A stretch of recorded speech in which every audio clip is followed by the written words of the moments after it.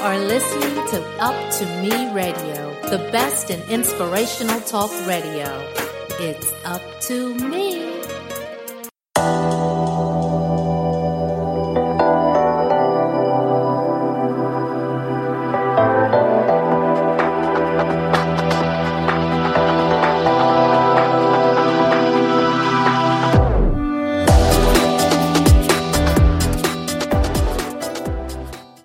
Hello, welcome to another episode of the Call for Caring on Purpose podcast.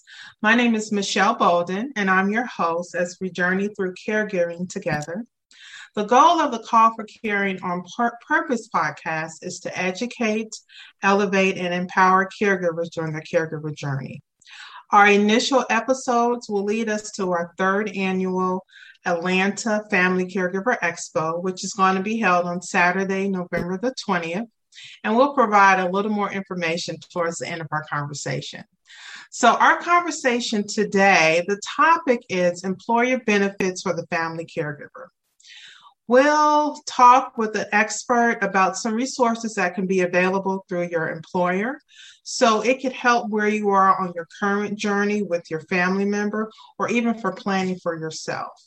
And so I always like to kind of start with the numbers because I want you to know how much you are not alone. And so based upon the AARP's Caregiving in the U.S. 2020 report, it showed that 60% of caregivers surveyed worked.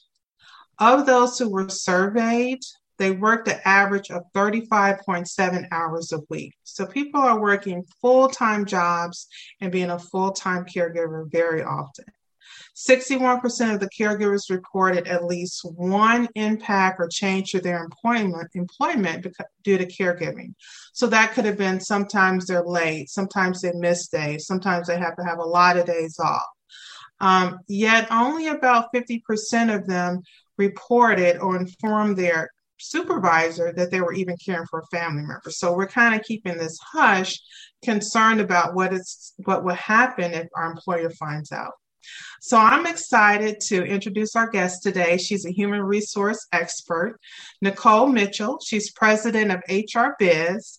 And we welcome Nicole, and we're excited to get your wealth of information. So welcome.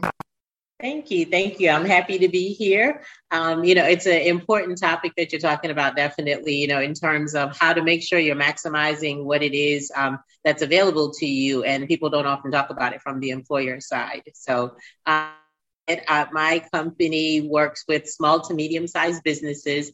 And sometimes people think about human resources like it's always for the company and it's always on the management side. But, definitely trying to make sure that there's a balance there and there are good competitive benefits for the employees and the things that will help them and their families as well. So putting that structure in. Awesome.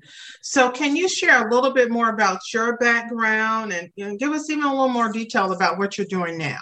Sure. So my background is I've been in human resources a little over 16 years now. But interestingly, prior to that, I was in healthcare.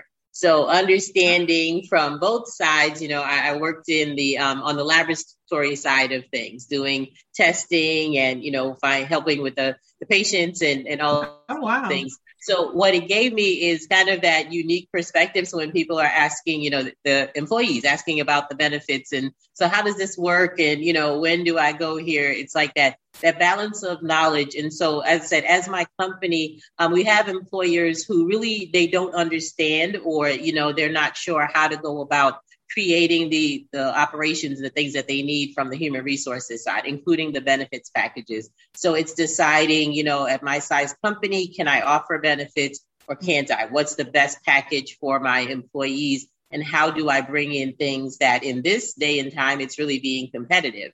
So, because my company, we do all the way from recruiting, kind of the whole life cycle of an employee, from the time you bring them on board, managing the things that happen in between, to if somebody's leaving or just the company strategically is growing and needs to, get that support and assistance. So, that's what me and my team provide. And so it is, like I said, core to understand what are the benefits that you're offering, what down to, payroll, timekeeping, is this competitive? What do we need to offer? So we do all of those aspects. And like I said, from my background, it's been being a generalist. I've been anywhere from a lead to an HR director. So as a generalist, it's literally when the employees are calling you up and going, my benefits aren't in place, or they told me I'm not covered, or I don't know what what benefits I do have available to me. So, being able, like I said, to help people navigate that on both sides, on the employee end and on the employer side as well. Okay, awesome. Well, you kind of, like you said, you see the whole system from beginning through the end of the entire process of employment, which each of these are impactful for the caregiver, because hesitation on, can I be employed? Do I tell my employer at the beginning I'm caring for someone, all the way through, I'll need to leave my job now because I just can't do both anymore. And, what are my options? So that's great that you can kind of help us on this conversation. So how is the family caregiver defined by an employer? Or is there a definition that has been given by an employer? Usually it's a pretty traditional definition. And again, it goes back to what are the benefits that are being offered. To put it in perspective, people usually think about bereavement leave. And I think that's the closest, gate that people can understand. So it is the individual's spouse, parent, child, and then there's the in-laws, so mother-in-law, father-in-law, brother-in-laws. And then it becomes kind of specific to the organization, the size of the organization and their workplace culture, because not everyone will define nieces, nephews, aunts, as part of that dynamic. And that's why I say, if you think of it kind of like in that bereavement leave, it's that immediate close family. And then if you extend out, it starts, needing some more justification of who the caregiver is. And one of the things that's always important in the child category, it's whether or not, this is a dependent. So it's the child, it's an adopted child. It may be foster, but that tax implication is this a dependent of the employee to determine, if they're going to be considered a caregiver and what comes along with that. Interesting, because now so many family dynamics are different. I could have very well been raised by my aunt, who is my aunt, but she's really my mom, right? So I need to take care of my aunt, even though that's the title, but she raised me. And so that's interesting. Yes, very good. Yeah, okay. Yeah. And the legal and the tax definitions definitely come into play when it comes down to benefits. Okay. Wow. Okay. And so one of the things that some people have used in order to care for a family member is generally FMLA.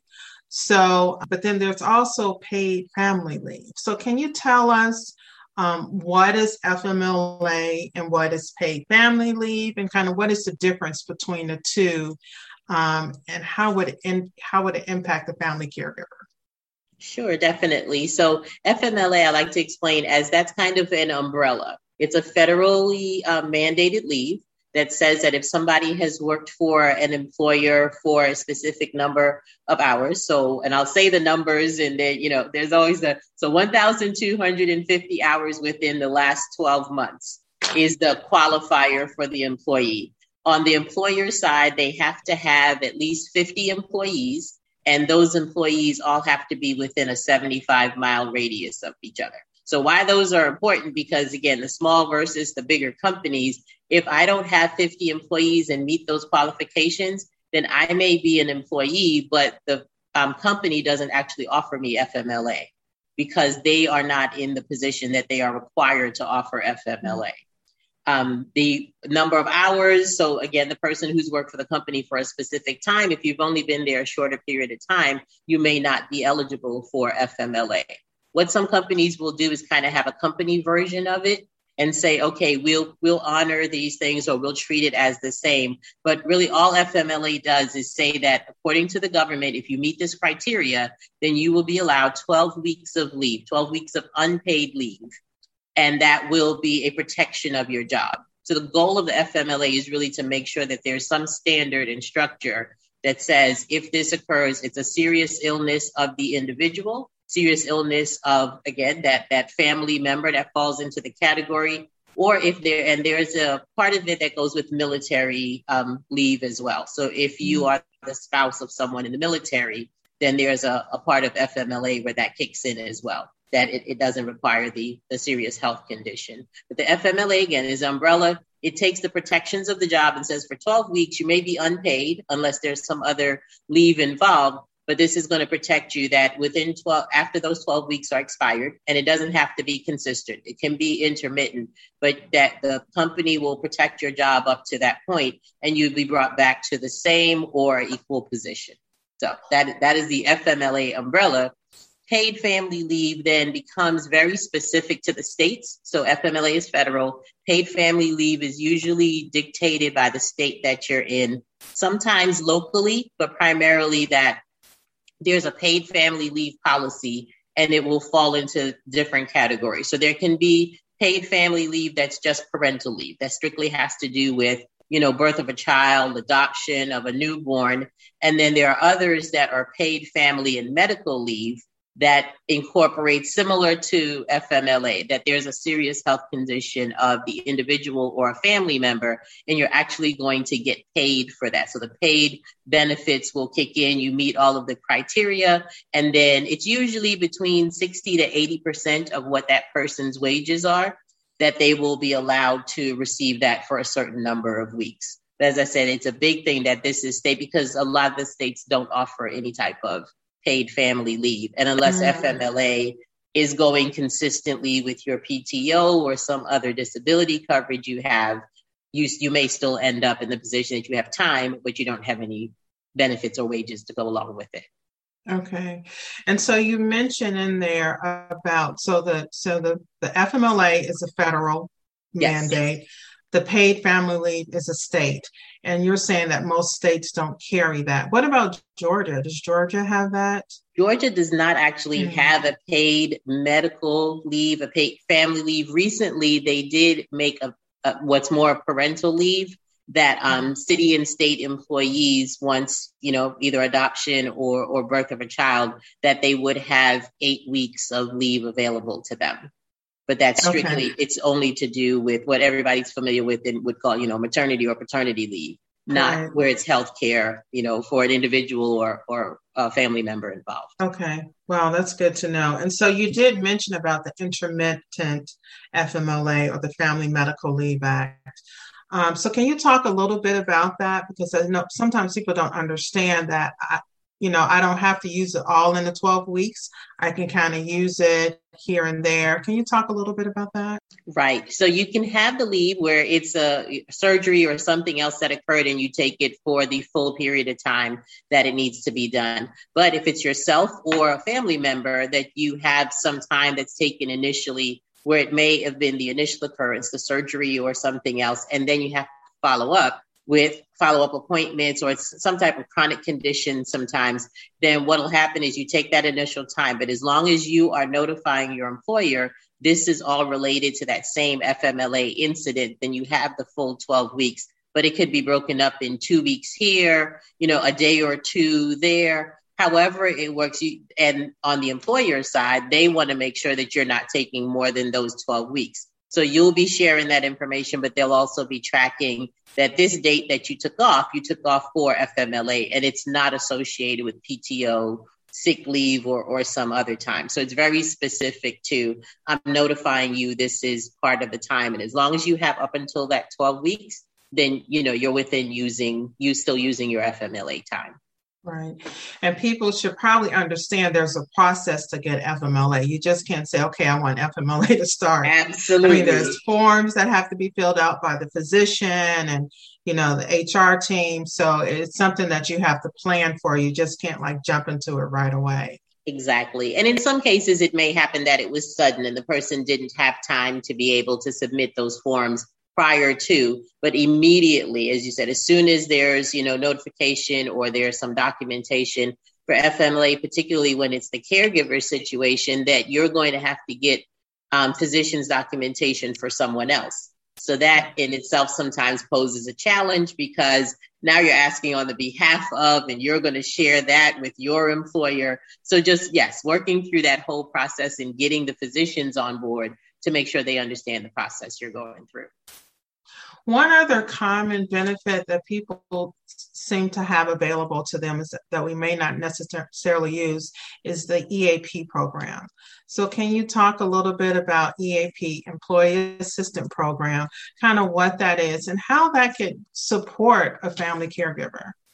Definitely. So the EAP may vary, again, depending on what the employer offers, but it's the Employee Assistance Program. And the intention being that this is voluntary. These are resources that are provided confidentially, free. There may be a limit to the number of sessions or, what access is available. But the intention is that these are resources that the individual then can access without having to go out and essentially research them themselves. This program, it may be administered, like I said, sometimes it's tied into a life insurance policy. So if the company offers it, EAP may be a rider on there, or they just may be associated with the health benefits and can be completely separate. But the person has that access to it, and it's treated confidentially from the point that the person may reach out to their human resources department and say, I wanted to find out some more about it. And can be as easy as here's the 1-800 number, here's a brochure about it. And what people sometimes get nervous about, but at that point, the company steps out of it. This has nothing to do with the company. Even I, as an HR person, I can't go back in and ask any information about what has transpired. So it's a good opportunity to go out and get their financial resources, emotional support, mental health, and it's usually a quick kind of intake conversation for whoever's running the program to get an idea of where it is. And then they can share with the individual what resources are available, how they can go about accessing them, and the things that apply. Again, as we focus on the caregiver, things that apply to the family members as well as the employee. So mental health counseling, support groups, all of those things aren't just limited to the employee themselves. They can reach out and, bring the family in, have counseling sessions, all of those things. Oh, that's great. Okay. Well, that's even better because it involves that loved one as well, which often they both, especially with counseling, need to probably have some of those conversations together if the loved one is able to do that. So right. That's great. Exactly. Now, one of the things that I have been familiar with in the past are the flexible spending accounts. So some of those may be for costs that are outside of, related to healthcare, buying, glasses or, some medication or something like that to cover that share. But then also there was dependent care in which you could use to kind of put towards your child care, right? Mm-hmm. And so how is dependent care maybe evolved to kind of help with adult care as well? So you're absolutely right. The dependent factor of it, where people would traditionally think, yes, this is, for my child or anyone, but back to that definition of what the relationship is between the individual. If someone is categorized as your dependent, and so what the criteria may be, if they are living in the same household, you're providing their support, then if they're categorized as a dependent, then all of those benefits that we traditionally think of as a child are the same things that will apply to that dependent. So where it's adult daycare, and again, things are very specific to what that plan offers or what that plan covers. But adult daycare can be something that is eligible. If that person is classified as your dependent, then the adult daycare cost would fall in the same traditional cost that we think of, when it's a child's daycare. So definitely looking at the definition of that, anything that says that this is available for the dependent, when you're doing the FSA account, you indicate, at the beginning of the year that you want to put aside a certain amount of money towards what it is. So this helps in the financial piece of it's pre-tax money, but you put it aside. And that whole trying to figure out how am I going to pay for the daycare in conjunction with other things. So that's another important piece, is making sure what one thing versus the other covers, because you don't want to eliminate any coverage or benefit by using one or the other. So kind of lining all those things up together and making sure who covers what.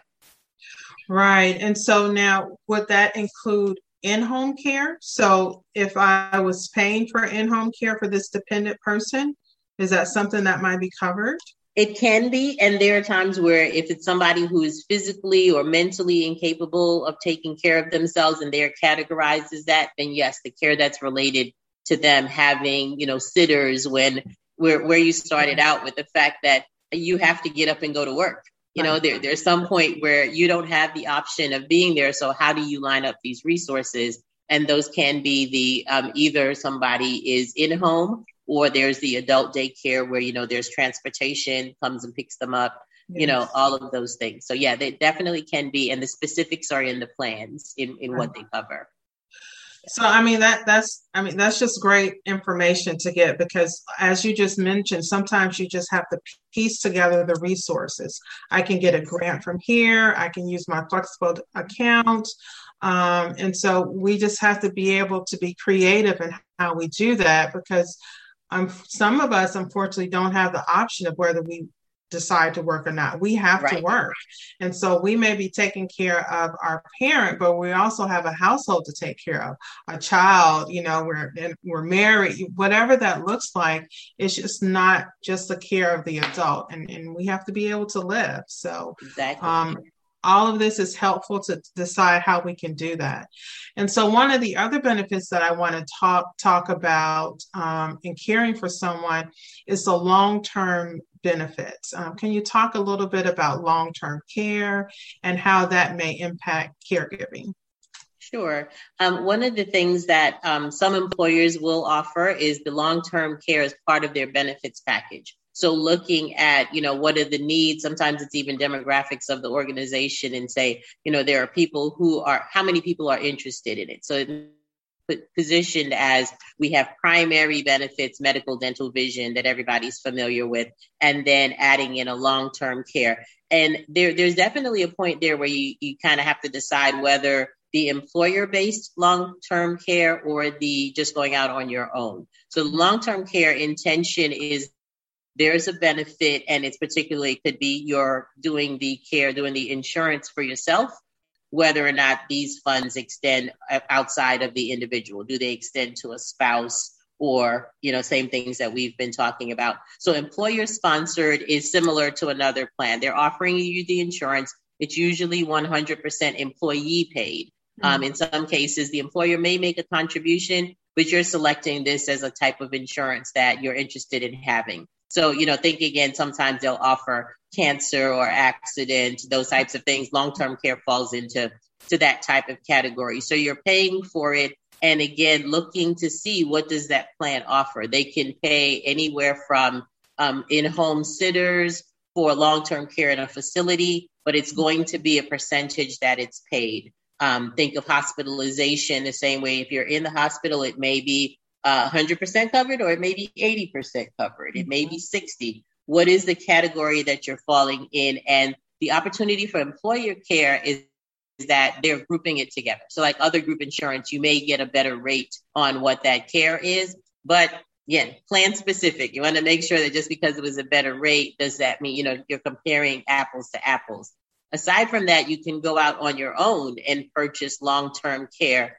The offering by employers are not as robust, and usually not as often as the traditional healthcare, because people aren't necessarily going to take them up on it. So administrative wise, less employers until you get to the bigger employers. Less of the smaller and medium-sized employers are offering long-term care. But people who are concerned about it will go out and find their own plans.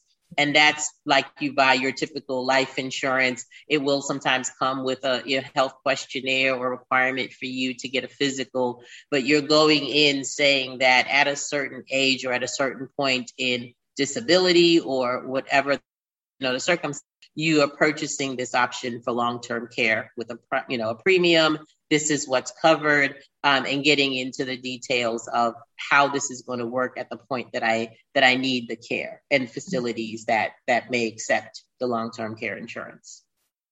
And, with long-term care, I will say, as a personal and companion care provider, we do have clients who that's how they pay for their coverage. Mm-hmm. And so, what happens is generally there is some upfront costs they may have to pay for the first couple of months, and then they'll reimburse them eventually for that time. And so that's one of the first things I always encourage families to ask or to find out about their loved one. Did you ever have a long-term care a policy. And so let's use that first before we have to go out of pocket for anything. And so that's one of the benefits that if you are caring for a loved one, you can ask that question, or you know that you're in that caregiving route or preparing for that journey. You want to ask them those questions. Do you have a long-term care policy? And let me have access to it. Make sure if you need a power of attorney so you can, get those documents signed, you can do that. Right. But also we can plan for ourselves now, right? So we know that benefit is out there. And so we are living longer. We want to stay in our own homes, or we want to have more options. So looking at long-term care insurance is something we should be doing for ourselves as well. And so when you think about kind of long-term, there's short-term disability, long-term disability, and I just want people to understand the difference between that and long-term care, because they are different.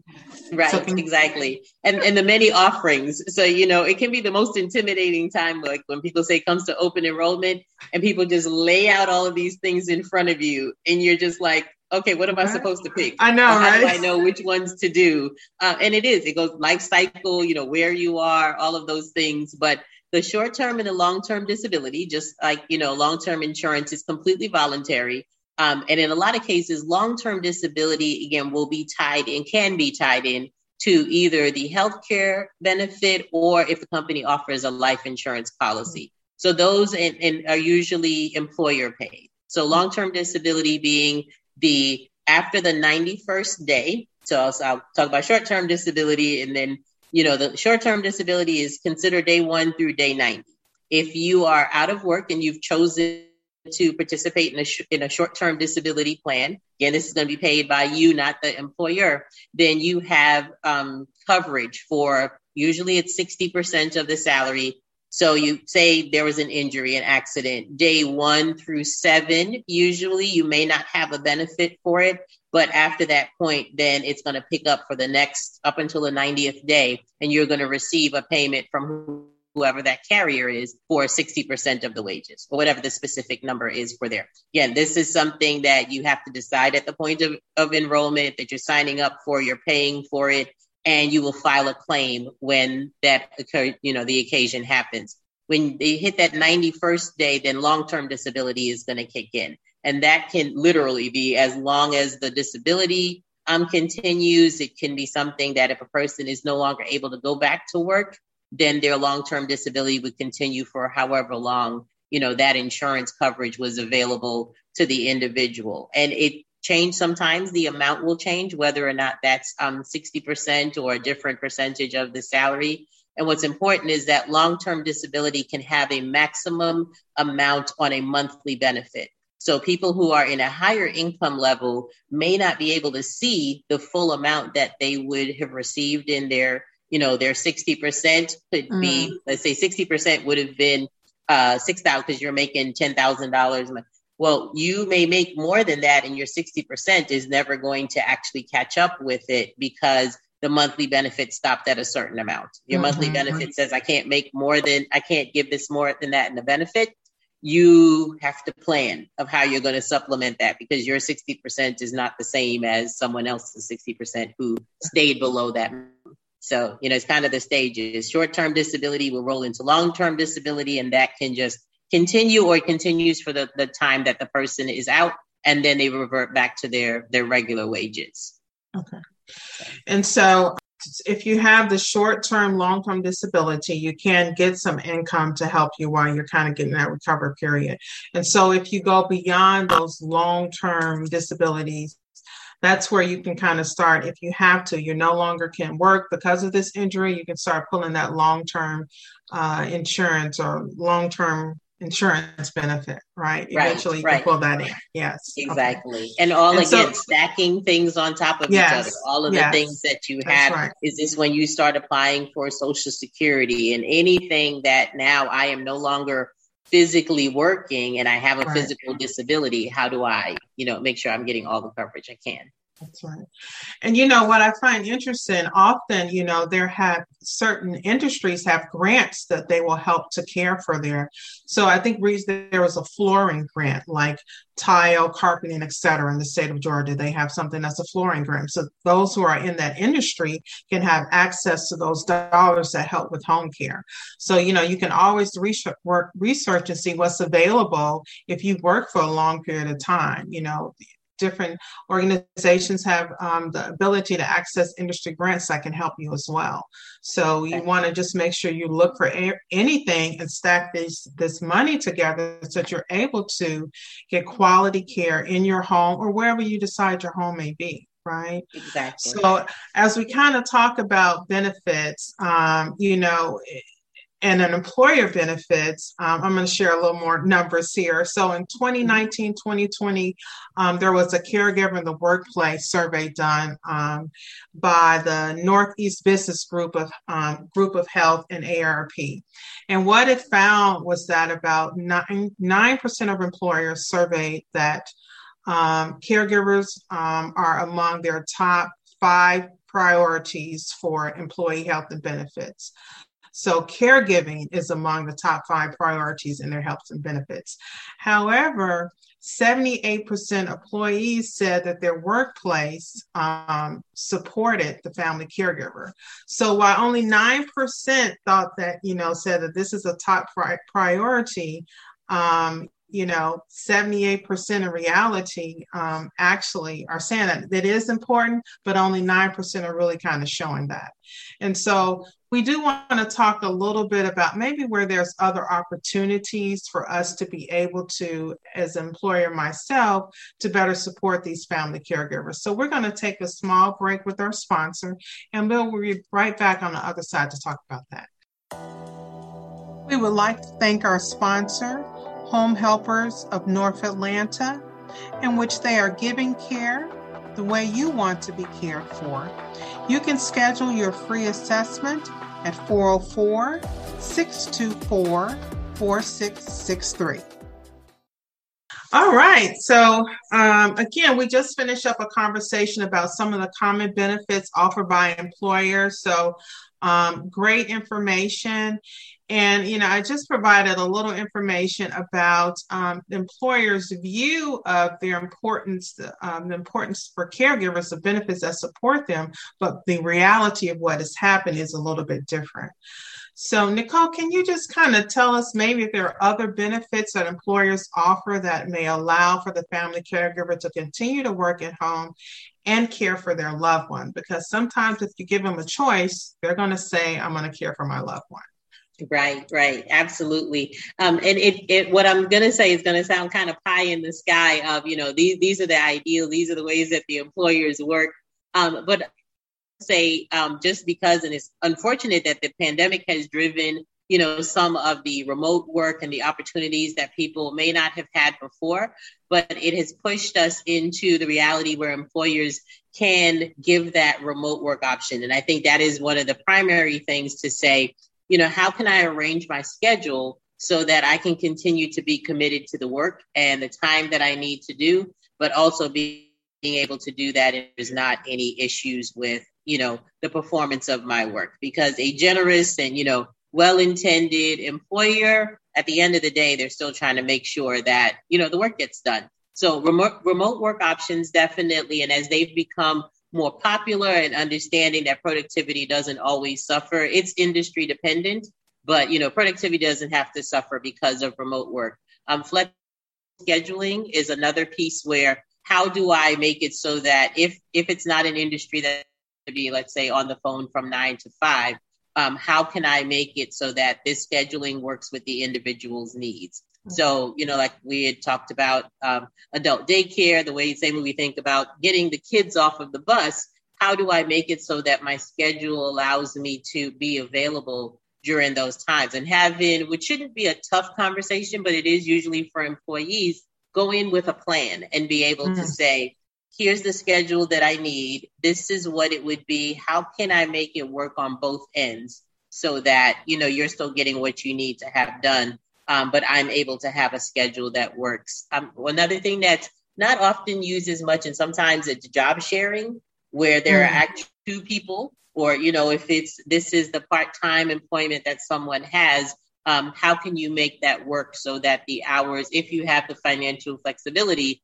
that we're tied into the 40-hour work week, but is it a matter of, as long as that position work can get filled. So, those are the job sharing is harder in a lot of industries. But one of the other things is supplemental benefits. Like we mentioned before, going out and finding where are those benefits that will allow me to be able to still access what the employer is giving me to be able to continue my work. So is it a matter of if I have some type of benefit that gives me accident insurance, again, that I have a way to figure out, okay, this is covered if I have to be out of work for a specific period of time, looking into all of the opportunities that you have that will say, if I have to be out of work for some period of time, I have some way that's going to be able to cover it, and not being shy and having conversations with the employer because I think I'm stuck in this traditional, setup. Mm-hmm. And, that kind of leads me to the next question is, with the pandemic, how has the pandemic impacted employers' benefits and the support of the family caregiver? It's allowed for us to be a little more creative in what we do. So what are you seeing regarding the pandemic impact? Right. So the impact, the specifics of, at least people had the opportunity with the FFCRA, so the Family First Care Recovery Act, I believe is the R for it. But the FFCRA kind of opened up the possibilities of, if I can't work, that didn't mean I now have no income coming in for me. So because it was specifically COVID related, and this was the first time that there was, legislation saying that if somebody can't come to work for any specific disease or reason, that the employer didn't have to take on the burden of being able to pay that individual. So they still had wages coming in. I'd exhausted all of my PTO. In that specific case, it came in, but it opened the eyes of, okay, we have to find some way, if it's not COVID related and someone has to take care of their kids. There was the family version of, the employee got PTO for their own absence. But in a bigger umbrella, this was the conversation that started of, how do you manage when employees have to be out of work for a specific reason and they no longer have PTO available to them, or we don't offer a sick leave policy? So it has definitely opened up those conversations to say, it was driven by COVID, but now employees are saying, I'm not coming back to the workplace because I have these responsibilities that maybe they jump started with COVID, but maybe they were there all along, and I can't come back. And now that I've had the opportunity to care for this person, or how do I balance that? And it's forcing employers to have that conversation or have the realization of, how do I work with, versus just saying, hey, you've got to figure it out. Get yourself back to work, essentially. So it's definitely opened up a different conversation than there was before. And, and I think because of this pandemic, people have realized the impact of having to adjust your work schedule to care for someone, whether it was COVID, it kind of brought a light to all of this, I think. And so I think all of these studies that are showing the impact of caregiving to our entire economy are very important, because we have to figure out how to be able to handle this.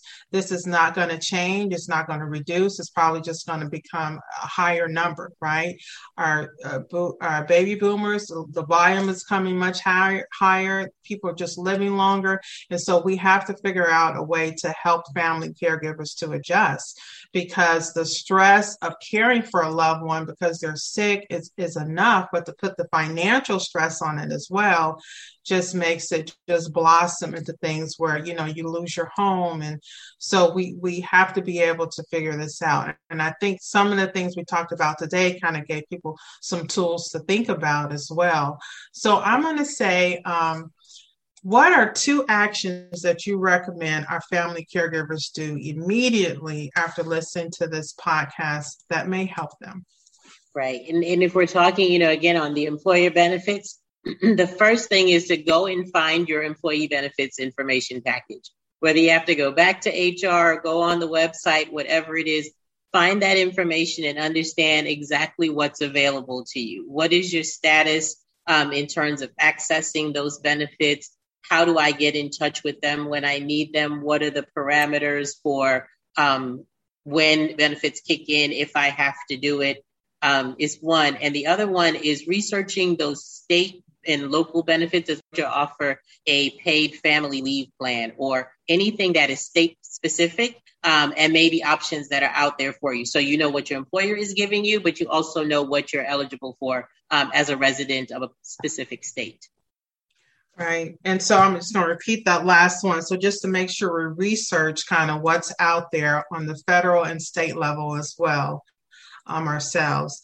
Yes. And also I wrote down FFCR and kind of look into that because while it was initially, geared towards COVID, there's opportunities for us to see what else is in there that may be able to support us also, because it's just that whole caring or covering of others that could potentially help us in that benefit of that new act as well. So that's great information. So are there websites, phone numbers, social media sites that you recommend that caregivers should follow in order to take action? Right. So one of the big ones is the HHS.gov. So it's a Health and Human Services governmental website. And literally, as soon as you go to the website, on the first page is resources for caregivers. And that then will take you to click on the link for the different things that are out there, and it'll the list can keep on going. As you click on one, it'll take you to a list for something else. But that's a major one. Then caregiver.org is a great website.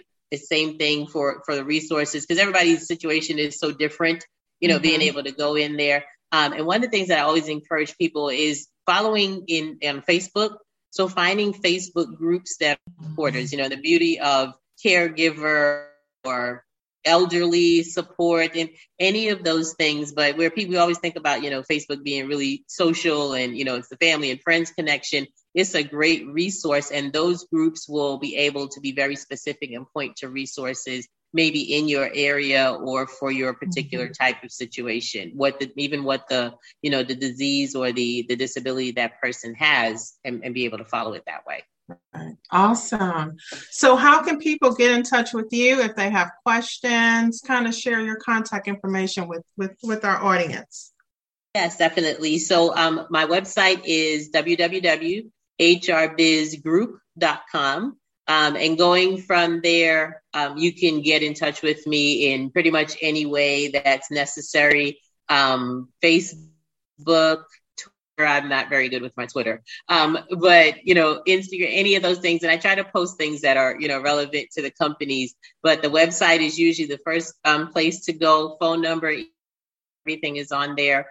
So again, it's hrbizgroup.com, and free consultations. If it's something that, somebody has a question about, we're not just here for, like I said, the employers. You'll see a lot of things about the employer, but as an employee, sometimes it's just getting good information. So starting at the website, book a consultation or send me a question on my email. I'm happy to be there for a resource.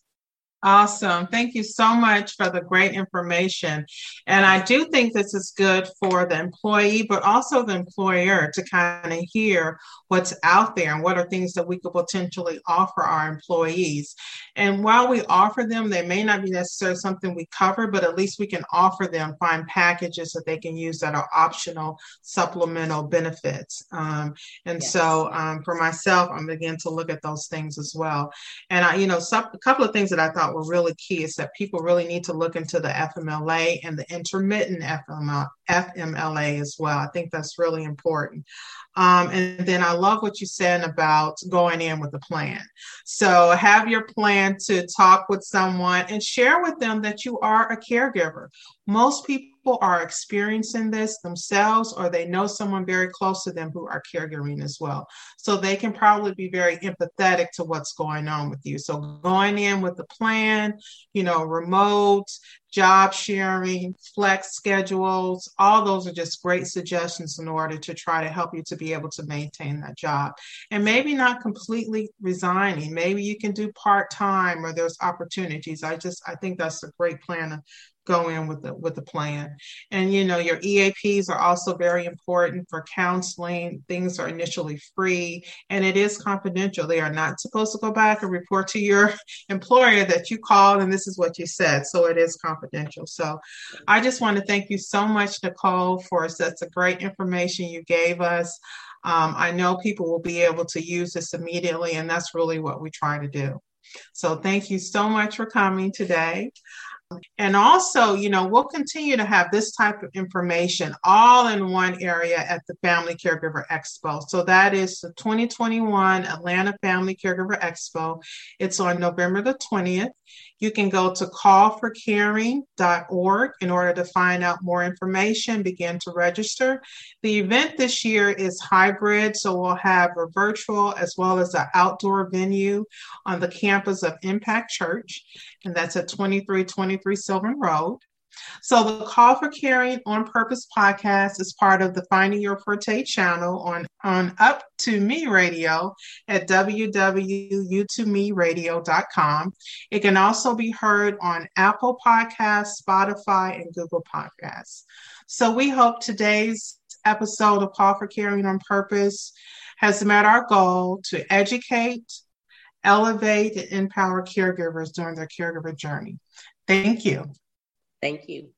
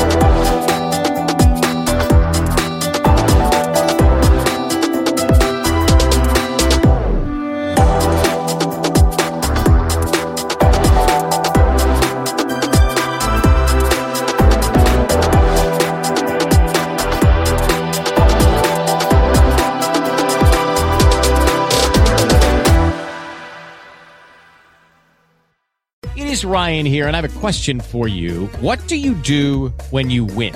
Like, are you a fist pumper, a woohooer, a hand clapper, a high fiver? I kind of like the high five, but if you want to hone in on those winning moves, check out Chumba Casino. At ChumbaCasino.com, choose from hundreds of social casino style games for your chance to redeem serious cash prizes. There are new game releases weekly, plus free daily bonuses. So don't wait. Start having the most fun ever at ChumbaCasino.com. No purchase necessary. VGW Group. Void where prohibited by law. See terms and conditions. 18+.